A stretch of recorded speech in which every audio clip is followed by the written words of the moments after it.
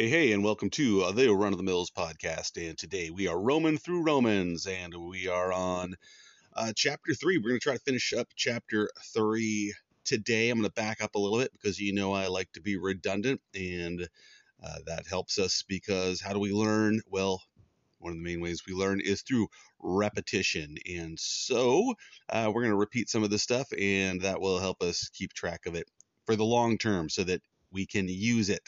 And what good is God's word if you don't use it, right? Okay, so we've been talking about Paul's declaration that he is not ashamed of the gospel, for it is the power of God to salvation for all who believe, first to the Jew and then to the Greek. That's Romans 1:16. And then he goes on to talk about how everyone is guilty, and he breaks that down in chapter 1 as the blatant sinners, then those who approve of the practice of the blatant sinners, though they don't do it themselves. And then in chapter 2, you've got the self-righteous and the super religious. And so now chapter 3 is kind of bringing it all together, making that point that there's no one righteous, no, not one. And so we're going to back up to about verse 21 just for context's sake. And we're going to go through 31. So 10 verses. Woo! But a lot of these we did before. So if you haven't listened to the previous episodes, I would encourage you to go back so that you understand the full context of what we're talking about. It says, "But now the righteousness of God, apart from the law, is revealed, being witnessed by the law and the prophets." So again, he's talking about that ability to be right with God is a possibility, but it's been revealed that the answer to the problem is not through the law, not through following all of the rules and Jewish customs and such. All right. So he says there's a righteousness apart from the law, even the righteousness of God through faith in Jesus Christ to all and on all who believe, for there's no difference, which is kind of might be revolutionary to some of them that are listening. Verse 23, "For all have sinned and fall short of the glory of God," which is, of course, the point he's making. "Being justified freely by his grace through the redemption that is in Christ Jesus, whom God sent forth as a propitiation by his blood through faith to demonstrate his righteousness, because in his forbearance God has passed over the sins that were previously committed, to demonstrate at the present time his righteousness, that he might be just and the justifier of the one who has faith in Jesus." Verse 27, "Where is boasting then? It is excluded. By what law? Of works? No, but by the law of faith."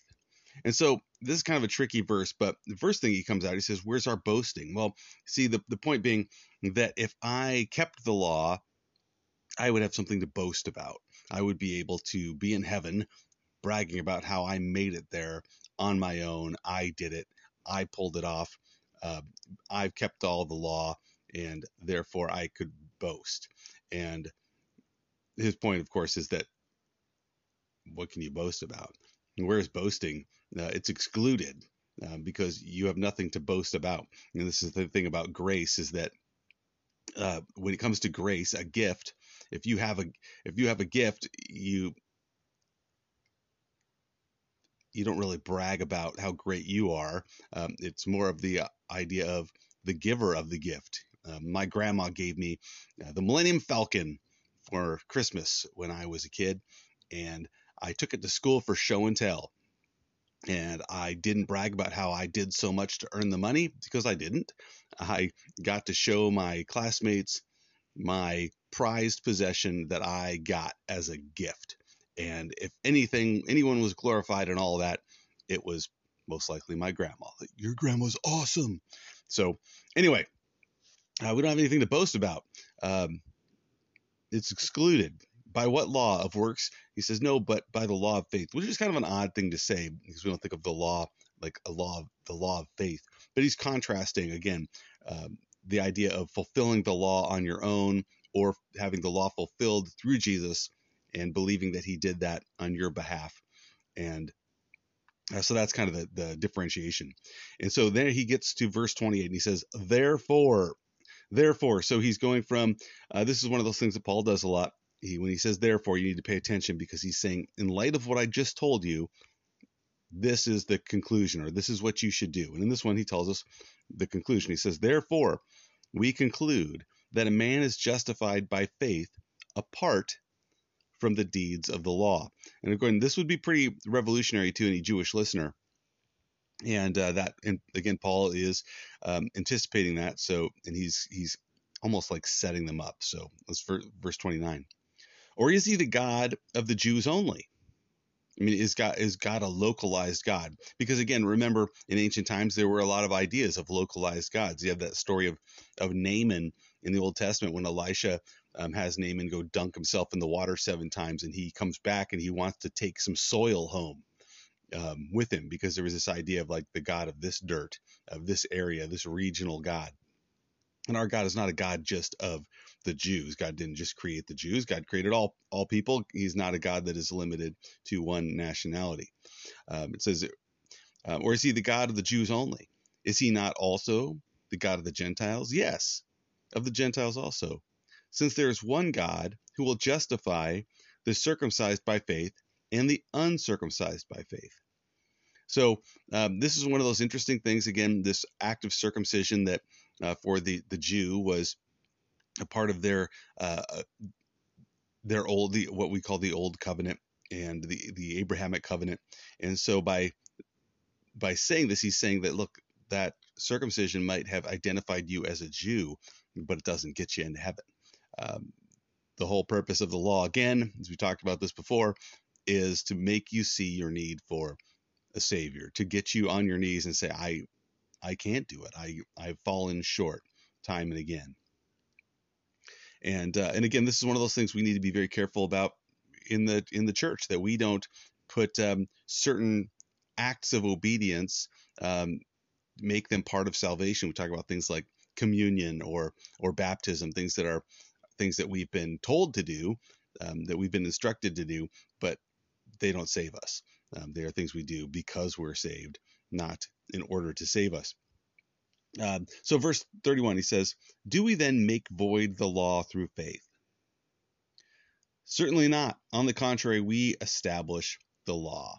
And so he's saying, look, we're not saying that the law is useless. We're not throwing the law away. In fact, the law is serving its purpose. The law's purpose is to show us our need for a savior, to show us our need for redemption, our need for justification, to be made righteous. We're not right, we're lost, and we're in big trouble. That's the purpose. It's done its job. It's not our faith doesn't void the law. Our faith, he says, establishes the law. It says, look, this was the reason for it. It's we, by trusting in Jesus as the fulfillment of the law. Well, if there was no law, how could he be the fulfillment of the law? That would be kind of an odd thing. And so it points to him, and it's not made void. Made void mean like it made empty, or that idea of like a canceled check, void, forget this. It's not important anymore, that kind of thing. So this again would be a point where maybe the typical Jew, or the Jew at the time, might say like, wait a minute, I have some serious problems with this. This is contrary to what I've been taught and what I've been told in my understanding of things like circumcision and my understanding of things like the law. And so Paul is going to take on some of these things. I think the big one he's going to take on, well, I know what he's going to take on because I've read ahead, but what he's going to talk about this whole idea of, do you have to be circumcised to be justified, to be made righteous, or declared righteous? Do you have to be circumcised? Because he said that God will justify the circumcised by faith and the uncircumcised through faith. And so Paul is going to take on that point in the next chapter, chapter 4. All right, hope you enjoyed that. If you didn't, well, you get your money back. God bless you. Have a great day.